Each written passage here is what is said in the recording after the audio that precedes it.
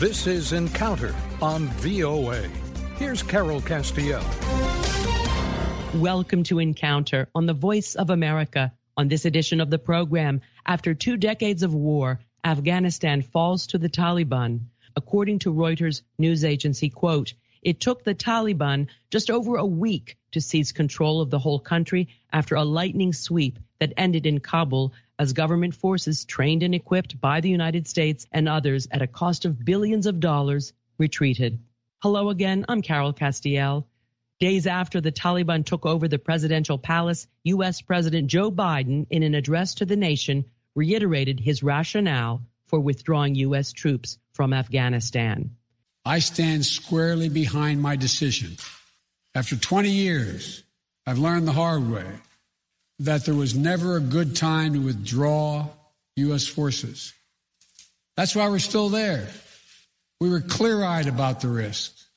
We planned for every contingency. Many observers would dispute the notion that the administration, quote-unquote, planned for every contingency, given the rapid drawdown of U.S. forces over the summer, the cutting of air and logistical support from Afghan forces, already bereft of adequate support from the Kabul government, and the failure to swiftly vet and evacuate vulnerable Afghans who loyally supported the U.S. mission.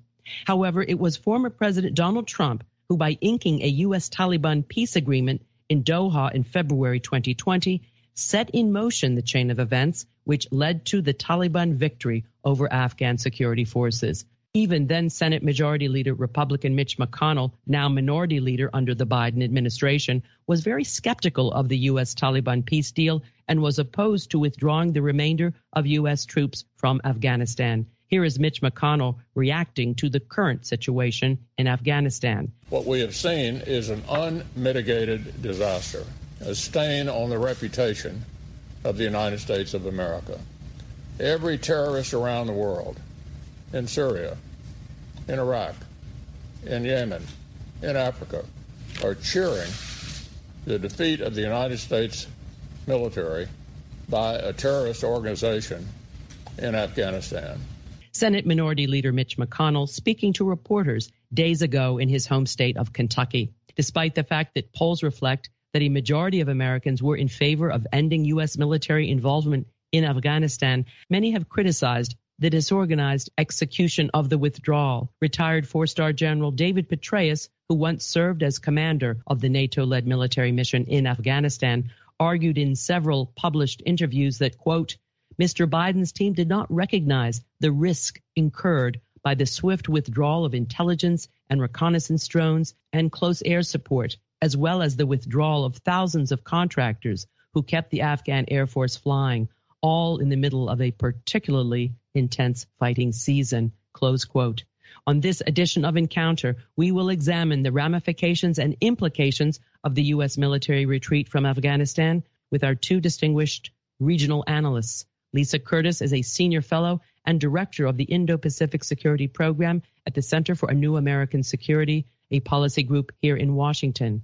Previously, Lisa served as deputy assistant to the president and senior director for South and Central Asia at the National Security Council under the Trump administration. And Marvin Weinbaum, he's professor emeritus of political science at the University of Illinois and served as analyst for Pakistan and Afghanistan in the U.S. Department of State's Bureau of Intelligence and Research from 1999 to 2003. Currently, he is director for Afghanistan and Pakistan Studies at the Middle East Institute, and that's a Washington-based think tank. And both guests join me via Microsoft Teams. Welcome to the program. Thank you. Good to be here. Pleasure. So, Lisa Curtis, let me begin with you. As I said in my introduction, you are on record for opposing this decision to withdraw all U.S. forces. You thought it was a mistake and that a far better choice would have been to keep roughly 2,000 U.S. forces in Afghanistan. But that ship has sailed. What is your assessment of the execution of the U.S. withdrawal, and could it have been handled differently to mitigate political and humanitarian results we're seeing? I certainly think that the withdrawal could have been handled better. It was done very abruptly, and the fact that the administration withdrew, 16,000 or so contractors from the country all at once was not necessary. These contractors helped maintain equipment. They helped keep the air assets flying. They were really an important part of the overall effort. And I think the psychological impact of how abrupt the withdrawal was handled, that did have an impact on the Afghan national security forces. So I think the combination of a very abrupt withdrawal coupled with the Doha Agreement, which was very much in favor of the Taliban and undermined the legitimacy of the Afghan government, that this combined to really just pull the rug out from under the Afghans very quickly and made it appear that the U.S. was kind of completely abandoning their partners that they had fought with for the last 20 years. And certainly some of President Biden's remarks in the last week have not been helpful. It's not necessary to denigrate the Afghan security forces when we have fought and died with them over the last 20 years. And in fact, we would not have been able to make the gains against al-Qaeda without the support of our Afghan partners. And it's just not correct to say they didn't fight for their country. The Afghans lost nearly 70,000 soldiers over the last 20 years fighting for their country. So the fact that either they were ordered to stand down or they abandoned the fight, we may never know exactly what happened behind the scenes, what was being negotiated. But I don't think it's becoming to insult and denigrate the Afghan National Security Forces when they have made so many sacrifices for us, partly for us, over the last 20 years. Marvin Weinbaum, let me get your take on the current situation, the execution of the withdrawal, and President Biden's statements. Well, I subscribe to so much, if not all, of what Lisa said.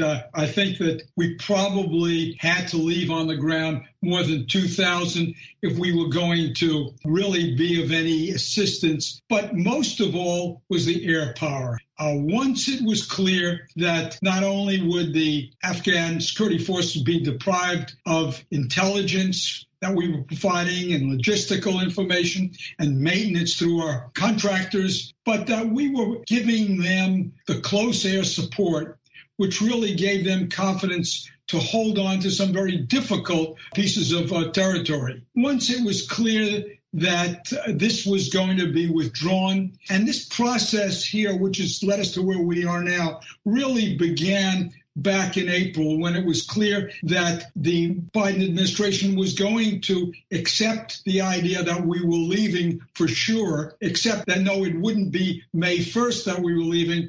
It would be the 11th of September. Of course, then we brought that date up. So what I'm getting at here is that the sense here of the will to fight, I think, came out of the Afghan security forces when they realized that all that they had depended upon to keep the fight going, and I agree entirely with Lisa saying that denigrating them, yes, denigrate their officer corps, which clearly bears a great responsibility for the fact that they didn't perform as well as they might have.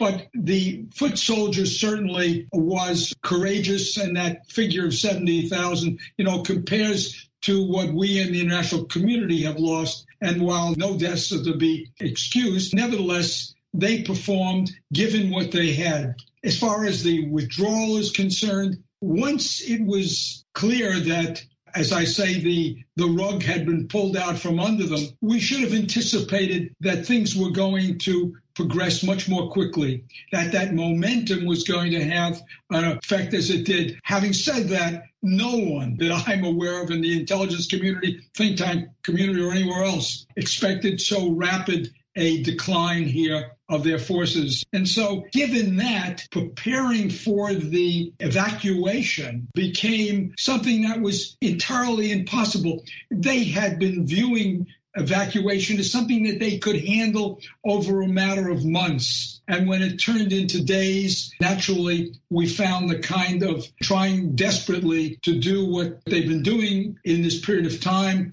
since the Taliban took over control. It's failure also, I should mention here, of coordination with the Kabul government and with our allies. This is a great failure, and one that can't be excused by the fact that we were determined to do this. Clearly, that determination here had to take into account how to go about this as much as the decision to actually execute it. Well, back to you, Lisa Curtis. Other analysts are saying that setting a date certain, whether it's May 1 or whatever, rather than depending on conditions on the ground, it's also telegraphing to the enemy so that they could prepare. And that is, in fact, what we saw. Now the Taliban are in Kabul. Do you see this as a victory, as some analysts say, for jihadists around the world? You know, they conquered this huge, powerful American army. They forced them to retreat. What message does this send, and how dangerous do you think it is now for U.S. national security interests, notwithstanding President Biden's assertion that we accomplished our goal, we degraded al-Qaeda and so forth? That doesn't mean they might not come back. How do you see the situation? Well, I think it's a very dangerous situation. And I think several former officials have spoken up, people like former Defense Secretary and CIA Chief Leon Panetta, who has said he has no doubt the country will reemerge as a terrorist hotbed. And we've already seen the Taliban release thousands of people from jail, many of whom are al-Qaeda, ISIS terrorists, who just consider the fact that we spent billions and had, hundreds of military intelligence operations to put these people behind bars. And now overnight, they've been released. They're roaming freely in the country. So I am very concerned about terrorist networks rebuilding. And I don't think that the Doha Agreement had very strong counterterrorism elements to it. It simply says the Taliban will not allow al-Qaeda to use the soil of Afghanistan to threaten the security of the United States and its allies. So what happens when al-Qaeda doesn't ask the Taliban for permission to conduct a terrorist strike against the United States or one of its allies? My guess is the Taliban would argue, well, they didn't know about it, similar to the way that they did after the 9/11 attacks. So I think we need to consider the fact that the Taliban still has strong links to al-Qaeda. The United Nations has been putting out reports indicating this. They still have operational ties, ideological links, even intermarried in some cases. So the U.S. cannot abandon Afghanistan. We cannot completely disengage. We've got to keep our eye on what happens there with regard to terrorist networks. And that's something that we can work with other countries. We'll have to work from other bases outside the country, places like the Middle East. It won't be as easy. We don't have our intelligence networks there. So this is an enormous concern for everybody in the region. And this is one of the reasons that even though it wasn't a satisfying solution to keep a small counterterrorism presence, which I would add that NATO countries would have kept 7,000 to 8,000 troops as well. So it wasn't just the U.S. who would have remained there. But at least we would have protected our vital counterterrorism interests. And that we cannot do anymore. At least not easily and without a great deal of effort. Marvin Weinbaum, do you agree with Lisa that now that the Taliban are in power, at least for now, that Afghanistan could become another terrorist hotbed, that it emboldens jihadists? And by the same token, I'd like you, with your finger on the pulse of Pakistan, to perhaps comment on the role of Pakistan, not only in the past, but going forward vis-a-vis the Taliban. I would, again, agree with Lisa. I want to mention also that the idea that we could somehow deal with these terrorist groups through an over-the-horizon air capacity. This was public relations. There's no way in which we can provide the kind of intelligence to our air forces in order for them to carry on the kind of operations that they would if they could, for example, see the concentration of these forces. But what we're talking about are operations which are well disguised, in which, except for the fact that they may set up training camps, are unlikely to be easy targets. So the intelligence that we need, the targeting that we would need is just not going to be available. And in doing so, we probably would also find ourselves attacking Al-Qaeda as well, because they would be embedded with them. Now, you have to keep in mind, too, that these groups at the moment can't be viewed, I'm talking about it, Islamic State, Khorasan, and Al-Qaeda, they can't be viewed as a threat, but they can become a threat. And that's the point, that given this kind of environment in which will now, I think, prevail, they can grow, and there will be no way to stop them because, in fact, the Taliban and these groups have so much in common. What we tend to focus on is that they have different agendas at the moment, but ultimately they all follow the same school of Islam. They all are, we call them Salafists, which is essentially Wahhabi, Deobandi Islam. And there is no reason, once the Taliban have consolidated their power, that they would not see the cause of these groups as basically compatible with their own cause. As far as Pakistan is concerned, there was a time in the past when Pakistan, if it wanted to, could have put the Afghan Taliban out of business. They were so dependent on them. That has changed now. Over the last several years, the Taliban has effectively found its base inside Afghanistan. The dependence on Pakistan has not disappeared by any means, but Pakistan's leverage with them, its influence on them in order to get them to do things that they would rather not do. You know, even going back into the 1990s, we could not, and the Pakistanis too, could not get the Taliban to take actions when they were determined to do so. And that remains the case. They have defied Pakistan as well. I don't want to minimize Pakistan's role because it's been so important in getting them where they are. But I think we should be cognizant of the fact that now Pakistan's assistance beyond what they have already done in getting them to negotiate. But then again, now negotiations was in their interest because through those negotiations, they didn't really negotiate. What they did was sit there and watch as concessions after concession were being made by the United States and the Kabul government. So we certainly are going to need Pakistan's cooperation now. But to believe that Pakistan can play a major role in determining the course of the Taliban's actions in the near future, I think is probably unwarranted. You're listening to Encounter on the Voice of America. My guests are Lisa Curtis, former senior advisor for South Asia on the U.S. National Security Council, now senior fellow and director of the Indo-Pacific Security Program at the Center for a New American Security, and Marvin Weinbaum, from whom you just heard, Director for Afghanistan and Pakistan Studies at the Middle East Institute. And back to you, Lisa. In the few minutes we have left, we'll do sort of a lightning round. So quickly, where we are now, do you see a civil war breaking out? We're seeing pockets of resistance. We're hearing that President Ashraf Ghani, who fled, wants to come back. We're seeing protests in the streets. We're seeing women and girls trying to advocate for their rights, to retain their rights. What do you see going forward vis-a-vis how the Taliban intends to try to govern differently than they did back in the 90s, and what's going to happen on the ground? Well, I think it's too early to tell how the Taliban is going to rule the country. Right now, they're on a charm offensive. We saw Zabiul Mujahid recently talk about how women were going to be able to work and go to school. There would be no reprisal killings against people who work for the Ghani government. So they're saying all the right things. However, I think the international community must be careful and judge them on their actions. Are they going to allow girls to stay in school? Are they going to allow women to go to universities? Because frankly, we have seen reports that in Herat, women were being blocked from getting in the university. We've also heard reports that women are being forced to stay at home and schools are being closed. So it's kind of a chaotic situation right now. And despite the nice words that Taliban leadership is using from Kabul, I think we have to wait and see what happens on the human rights front, as well as the terrorism issue.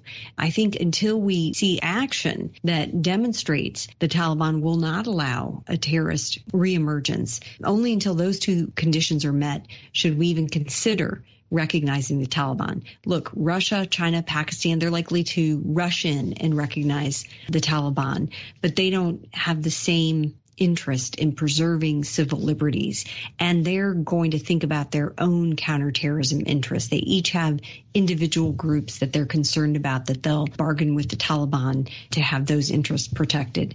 So I think the U.S. and its like-minded allies need to have a very high standard for considering engagement or potentially recognition of the Taliban.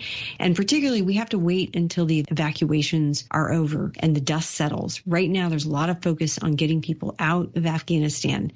And once that mission is complete, only then we will start to see really how the situation is going to settle. And I don't have a lot of confidence that these pockets of resistance are going to prevail. The Taliban was able to come in too quickly, and I think that these pockets of resistance are going to have a hard time hanging on to any territory in the country. Marv Weinbaum, same question to you. How the Taliban, even though these are early days, how they may go forward? Will they curry favor with the international community, make good on some of these commitments in order to get some assistance, or will they revert to their old ways? How do you see it? That's an important point, because we have put all of our hope now that the international community, by withholding perhaps in recognition and in various kinds of assistance, can get the Taliban to behave in a civil manner, keep it from doing the worst of what it is capable of doing, as we saw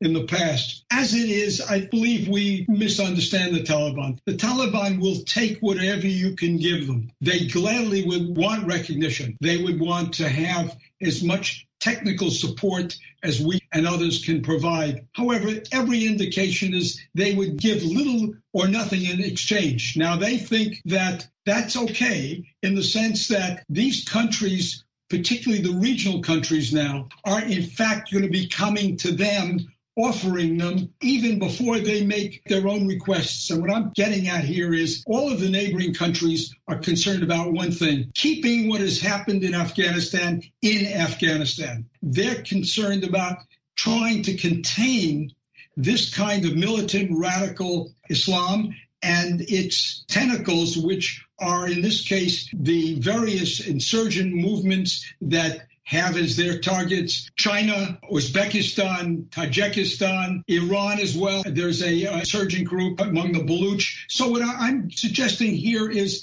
that in an effort to contain the actions of these groups such that they believe that the Taliban will act against them, they are going to be offering them the kind of support that the Taliban will get gratuitously.